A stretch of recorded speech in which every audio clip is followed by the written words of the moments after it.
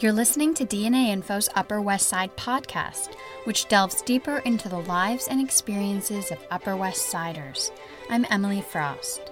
I'm talking with Upper West Siders and brothers Bruce and Steven Stark, who own the longtime local hardware store Beacon Paint and Hardware on Amsterdam Avenue near West 77th Street. So I want to start out with the 116th anniversary that you're celebrating this year. Congratulations. Thank you very much. So how did you get to 116 years? What's the story behind that? Well, this Beacon Paint was founded in 1900, and in 1971, the original family sold it to our father. Our grandfather also had a paint store in New York City, knew the original family. Appropriately enough, the original family, the owner, in 1900 lived on Broadway and 98th Street. His sons lived on 79th in Amsterdam. And Stephen and I are both Upper West Siders also. So we kept it in the family in a sense. Yeah. And my father's had it now since 1971. And we've just been here the whole time. And the store, when it was founded 116 years ago, was at this location? No, actually it was across the street on the west side of the avenue. And in 1940, this used to be a grocery store, an A&P. They moved out, and we came across the street. The back of the store where we are now is where they kept the A&P kept the horse and buggy to make milk deliveries. There was a man who came into the store who used to live on 78th Street who told me all this. He was the box boy there. I have very accurate information about what happened. And your father, you said he was involved in paint, but what made him want to get involved in the hardware business? Paint and hardware are just a natural extension of each other. So originally this was a paint and wallpaper store with no hardware and many art supplies. Up until the early 70s, the Upper West Side was artists. It was a phenomenal art store. And when did you two get involved? You said you took over from your dad at some point. I came in when I was 14, which was 1971. The first summer that I could work here, I did, and I've been here ever since. I came in, I guess, around the same time. 15 years ago, I came here full time. I was previously a journalist, and I left that career and came here. Was that a hard decision for you? Yes, it was, and it was a difficult transition. But after about 6 months, I got used to it, and I have never looked back, and I never missed journalism at all. Do any of the same skills extend to how you engage with people? Not so much in the store, but when I go out on sales calls, especially cold calls, it's not unlike when you had to go to somebody's house and ask them for an interview. Sometimes it was bad news. It was, hi, I know your son or daughter just got killed in a car accident. Would you have a minute to talk and give me a photo and make it fast? I'm on a deadline. If I could do that, I could go to somebody and, at worst, get a no for trying to sell them something. Yeah. That seems rather easy in retrospect. So what's a typical day for you, Stephen? There's no typical day. Okay. Every day's there different. There are a lot of incoming requests for pricing from our institutional accounts. We serve a lot of hotels here in the city.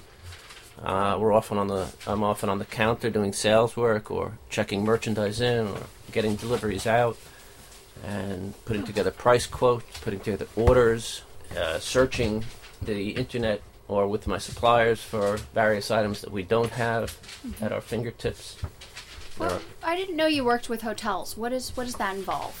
Well, we work with the directors of engineering at about 50 hotels here in the city, from budget properties, boutique hotels, 4- and 5-star properties, and we sell them everything from paint to the hardware to odds and ends, weird items. Thank goodness for the internet, because prior to that, I don't know how I would have found 90% of these items. Sometimes I'm armed only with a photograph, and I have to try to track it down.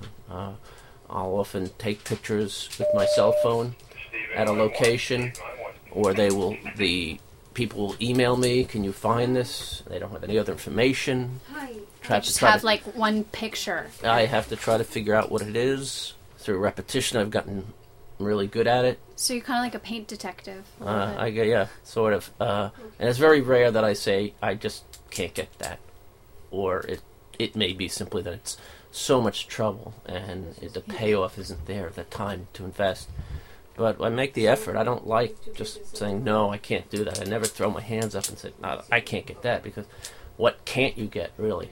So you like the hunt. Yes. And Bruce, what about you? Is your day different? When I did what he did, before the internet, we had maybe 2 suppliers. And if those 2 didn't have it, we couldn't get it. There was no access to going finding something that we didn't carry. Yeah. So in that sense, my job was quite easy. As far as my normal Is it yes or no? Yeah, exactly. I'm usually here between 6:30 and 7. Well, that's early. I run the day-to-day operations, and I'm on the counter most of the day, helping people or just overseeing everything. So in terms of your customers, do you have a lot of the same customers? Yes, something that we always prided ourselves on. I'd always said when I was a kid that, Amsterdam Avenue wasn't a great street. You didn't know about it. It wasn't like 86th Street. Oh, that's where it is, or 72nd or 79th. It wasn't a cross street. Mm-hmm. It didn't have a good name, and you didn't want to be on Amsterdam for the most part back in those days. But I always felt that if we get the customer to the store once, we could have them for life. And we have lifers. We have people that I know from back in the early 70s still coming in here and shopping. Loyal customers, friends that are always here. And we try to encourage newer people to be loyal customers. And so Amsterdam back in the day, 70s, 80s, why was it a place that nobody wanted to come? The entire Upper West Side was not a desirable place. There were many SROs and flop houses, CD bars, things like that. It wasn't a great neighborhood. Even when we got here, our next door neighbors, 2 places. One, a depot for the sanitation workers. And at lunch hours, garbage trucks would be triple parked on Amsterdam. They'd be there for the entire lunch hour, and then the guys would get back in there and go. And then they'd come back later on and change their clothes. That wouldn't last 5 minutes today. Even when, if a garbage truck pulls up and the guy goes across the street to get a bagel, I'm watching, wondering when he's going to leave. So it's kind of a little different area. Early 70s, there was a place next door to us that was called Hairdos by Doc. There was also a pillow store there. And they didn't do anybody's hairs. It was just a hangout for pimps. So it was kind of a front. It was a front. They just hung out there, and they happened to be the nicest neighbors we ever had. Every time we needed a parking spot, they pulled their car out. They never had a crossword with each other. They just hung out there and relaxed, and they were friendly people. But today, I don't think you would see that on the street. No, and so you had to draw them in, past the garbage, past the pigs. Exactly. How did you do that? We just always preached customer service.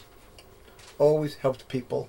You come in the store, you're going to be asked, can I help you? And we had product knowledge, and we're honest. So we're proud of those things, and that's the way it's always been. You talked about you have some newer customers now. Mm-hmm. Who are these new customers? Younger people, family people. They know more things from the internet. Now that our suppliers even are on the internet, they can find out products before we can sometimes. It's embarrassing and annoying. I complained to them all the time, but there was a time where we had a month's knowledge of something before it came out onto the market. Now people come in, do you have this item? And they've already got the information because they're scouring the internet looking for things. So people are more product savvy. Mm-hmm. Between, like, say, the 80s and 90s and now, are there things that you never anticipated that you would be stocking that customers are asking for? In the early 90s, we started selling air conditioners. In the 1980s, we'd never have thought of that. Every year we're out on the Amsterdam Avenue Street Festival. Mm-hmm. There was a time where we never wanted to do that because we thought we're a paint store. No one's going to buy paint at a street fair. They're going for the food, they're going for this or that, and who's going to carry the paint? Well, once we had air conditioners and fans and housewares and hardware and tools, we put everything on display. And it was a whole different world. That was Steve's idea, and he ran with it, and we did great with it, and it's an excellent idea. There is a DIY, a do-it-yourself movement afoot that's been going for a little while now. Has that helped your business? Oh, sure. How so? People are buying things, although we also have a lot of people who have contractors do the work now. Mm. There was a time when DIY was much bigger. Really? When was that? Maybe in the 80s, maybe in the 90s, but now I see more people who have someone to do it for them. Yeah, I remember we used to rent certain tools like floor sander would go out frequently, and we have to explain to the guy or the woman, here's how you do it, and it would go out frequently. We had floor sanders at one time. Hardly ever rent it anymore because, someone says, I'm not going to do that. get somebody else to do it for me. So you're dealing a lot with contractors who come in? We deal with some contractors. Supers do the work for people these days a lot, handymen in the buildings. Do you think there are more owners on the Upper West Side now than renters? Oh, sure. And how has that affected things? They have more disposable income, but then again, they also, instead of doing it themselves, they might hire the contractor who's going to buy it elsewhere. We don't have a chance there sometimes. Where are those contractors going? They may come in from Queens or Jersey or someplace else where they have a place near where they live. Right. And they're used to buying it out there. Some of them go to the big boxes. Since you brought up the big boxes, now we have Lowe's in Lincoln Square. What are your thoughts on that when you first heard it was going in versus, it's been there for a little while now, so maybe you could talk about what the expectation was versus reality. We weren't happy with it, but I've had a couple people tell me that every time they've been in there, it's been empty. I know one person who says, they're not going to be here in a few years. You guys will be here, but they won't be here. And to think of a big giant, Lowe's is the number 2 or number 3 retailer in the country. Not everybody knows how to handle New York. We're proud we do. We can handle it. They may have a bit off more they could chew there. I hope so. That's maybe a pipe dream, but we've been here 116 years. Hopefully we'll be here another 116 years. Have you noticed any difference in sales, or has anybody come in and said, oh, I tried to find this at Lowe's and I couldn't, or... We've had a few people who have said they're going to try Lowe's with something we didn't have. I've seen a couple people come in with bags, but not a lot of people. Only a handful, maybe 3 or 4 people have had shopping bags from Lowe's, which is a happy surprise. I'll tell you that. So it hasn't been a catastrophe at all. It hasn't been a catastrophe there. Do you think part of that is that people on the Upper West Side like to stick to their 10-block range, and very so the much. People living in the People 70s and 80s are are not going to go to 60? I think people on the Upper West Side are very loyal, and they're very much in favor of the small store, but somebody's going to those big stores, and that's taking business away from us. So you're trying to rope in the newer people that maybe don't have that history. We would love to, yes. Yes, we've got to introduce ourselves to newer people every day. I noticed on the outside of your store, you're really representing the history, the 116 years. Why do you think that's important that people recognize that? Because it's more rare than ever. That's the main reason to have a business around that long is something to celebrate. And with a lot of stores having gone out, we're still here. Were there stores that left that particularly made you sad? A number of them. We were very friendly with the guys who were in the deli on the corner, the pizza places that are gone. Where do you get a good slice of pizza on the Upper West Side now? And all the small stores. Used to be a shoe repair guy half a block up the road. Where do you go to get certain things? It's not easy to find things. All the big stores are coming in, or these chains, salad bars all over the place. Do you guys own this building? How is it that you don't have that problem of the suddenly skyrocketing rent? Well, we do. The rent is probably, I have to say it's fair. Our landlord, the Brusco family, we get along very well with them. We've dealt with them for years as customers before they owned this building, and now they gave us a new 5-year lease. Thanks to them, we're here. And it was a fair rate. I can't complain one single bit, and neither could anybody else who looked at numbers for anything around here. Had we bought the building, things would be a lot different, but when my father bought the store our father bought it in 1971, the landlord wanted to sell us the store, and the highest rent was $50 an apartment. Everything else was $25 and even some $10 apartment. And 2 years later, the oil crisis exploded. That would have been everything. So it was a good thing at that time that we didn't buy. No one saw the changes that were coming. Yeah. Even the guys who have had the buildings for so many years, nobody saw this. Nobody was buying in anticipation of that happening. A lot of people, building owners on the Upper West Side bought to have a building, to own property. Not because in 20 years it's going to be valuable. It's going to be worth millions. They didn't see that coming. You could have bought any brownstone on the Upper West Side for $5,000 or $10,000, and now they go for $5 or $10 million. But nobody said, "Yeah, let's go get it. Right. Let's go pick up a half dozen." Investment, yeah. That was not seen. It was just, let's own rather than rent. Yeah. Not invest and live somewhere else. I asked my personal landlord some years ago. I said, "Did you see this coming?" And he goes, "Nobody saw it coming. It was not coming. It was not on its way." He says, "Now you look for the next up and coming neighborhood." Back then, he says, No, we just bought it to have property and have a place to live for our family. That was it. What do you think the city could be doing better to help mom and pops? Are there policy changes that you would like to see? Rent control. My landlord will hit me for that one, but a rent control, or at least a not necessarily control, but a certain amount of a limit that it could be done. Now you have to have 3-4 month security. You have to have a lot of money to invest just to begin with. But if there's some sort of a limit, some sort of an arbitration panel, something to help the merchant stay, that's going to be helpful. Some sort of limit to the increase, like not a 300% increase. Exactly. Something like that would be an answer. It certainly has to be fair to landlords so they get what they have to have. But, that would keep, in terms of keeping a small store. So, touching on another issue related to Amsterdam Avenue, the bike lane, it was approved, but how do you guys feel about that? The protected bike lane would run right past your store. The problem is that it takes away another lane of traffic. If my truck has to be on the other side of the street to load up or to take something off a delivery truck, it takes that much longer to walk back and forth. They have to watch out for the bicycles, they have to watch out for people, they have to wait for the traffic to change. All that takes time. Less lanes of traffic, it's going to take longer to get a delivery to you. You may not even be able to get it the same day or the next day, and that slows up everything.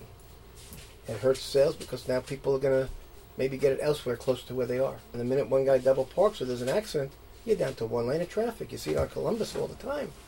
7 o'clock in the morning, 1 lane of traffic when people are getting to work. But it's just so difficult. Another street would be a better street. This is a major thoroughfare for trucks and buses. And now you're just limiting the amount of traffic that's going to get through. And how many deliveries do you get? Do you get a delivery a day? We get anywhere from 2 to 4 deliveries a day. So what are people mainly bringing in? Is that paint? Paint supplies. Another supplier will bring in hardware. Another one will bring in light bulbs. Another one will bring in housewares. And each one of them can only put so much on a hand truck and go back and forth and back and forth. And that'll take up more time, and someone's going to sooner or later have to pay for that. So the fact that you're on the east side, that's a little bit more helpful? Yes, because the bike lane's going to be on the west side. Just stepping into the road for a second, you've got to be so vigilant because a biker can come flying by. I've been a victim of that. Granted, I haven't always paid attention when I've stepped into the bike lane, but I've learned when I almost got hit, I better watch. And it's going to be very dangerous for people. Let's talk about the recent snowstorm and how snowstorms affect your business.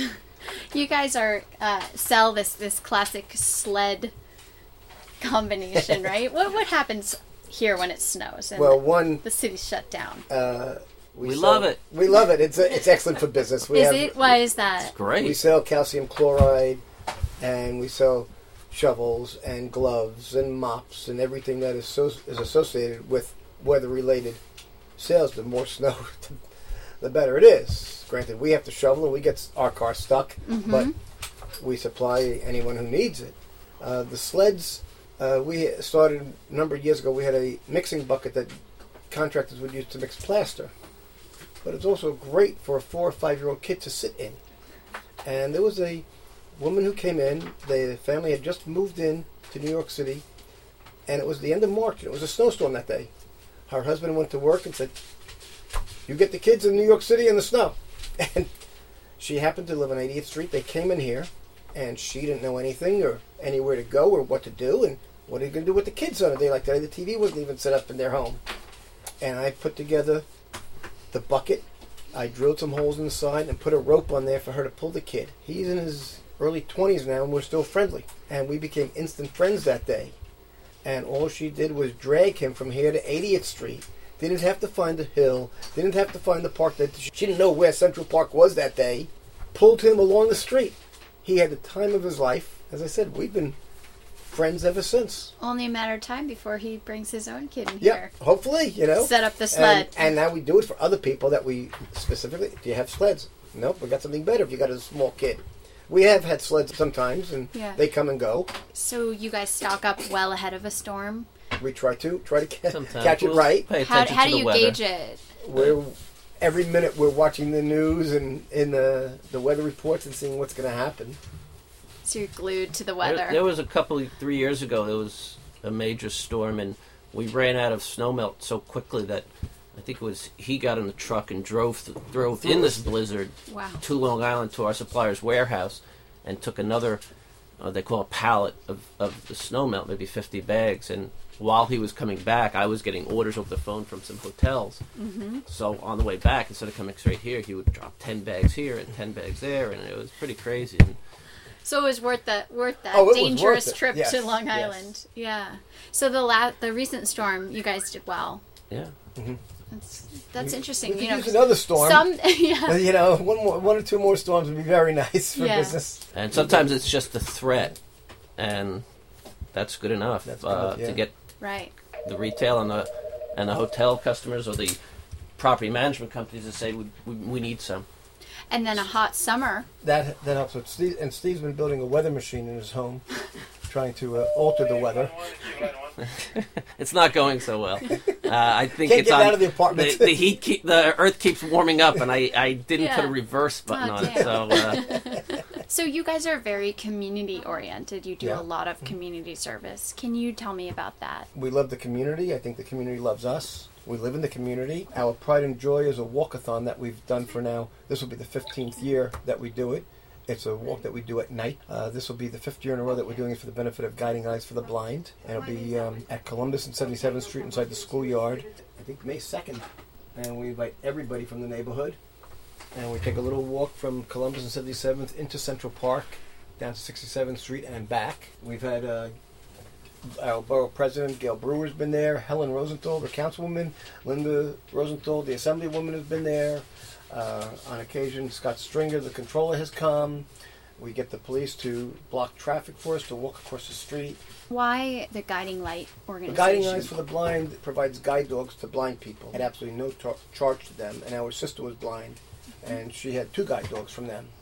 And it was always something that was very near and dear to us. A lot of the neighborhood businesses, Levain Bakery, Chirping Chicken, Pizzeria Uno, Amsterdam Deli, right on the corner of 79th and Amsterdam, they all donate food for us. TD Bank gives us very nice gift bags. We also do a lot for the school. For PS 87? PS 80, not just PS 87, but every school around that asks.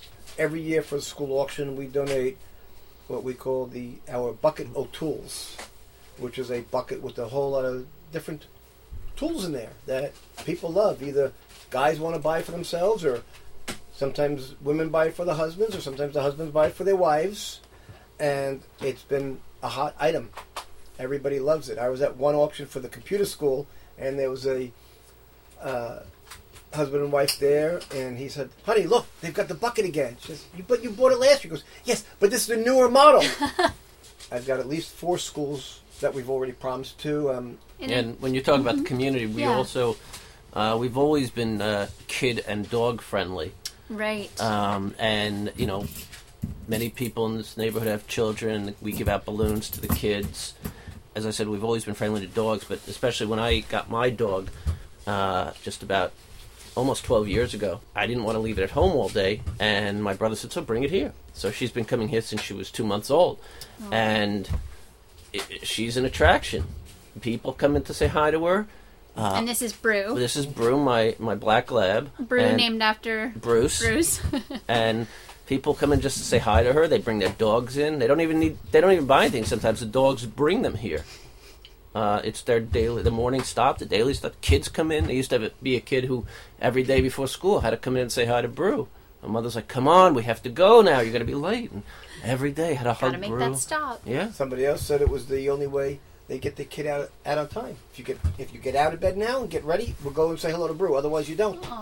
And the father told me, he says, "Thank God for Brew." And we have a never-empty bucket of treats. So this is just the friendliest lab. She is. I'm sitting next to her, and she's very sweet. She'll lay down and out there, and that's her, she's got many perches here. In fact, I'm sitting in her chair. We tried to put duct tape on it where it was ripping. She wouldn't sit on it for 3 days. We took off the tape.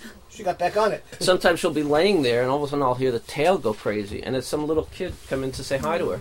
That's and really they nice. don't differ. Like she'll just lay there like this, like yeah, just keep petting me. I'm good. I'm good. I'm good. Well, have there been any crazy moments at the store, since 1971? We have a No lot of- robberies, no... Thank God, no. We were broken into at night twice in the early 70s. Mm-hmm. But there was a gang that seemed to hit almost every other store. Once they were arrested and caught, we've had nothing. I think because of the size of our store and that we have different aisles that somebody could be, Mm-hmm. if you come in, you don't know where somebody could be.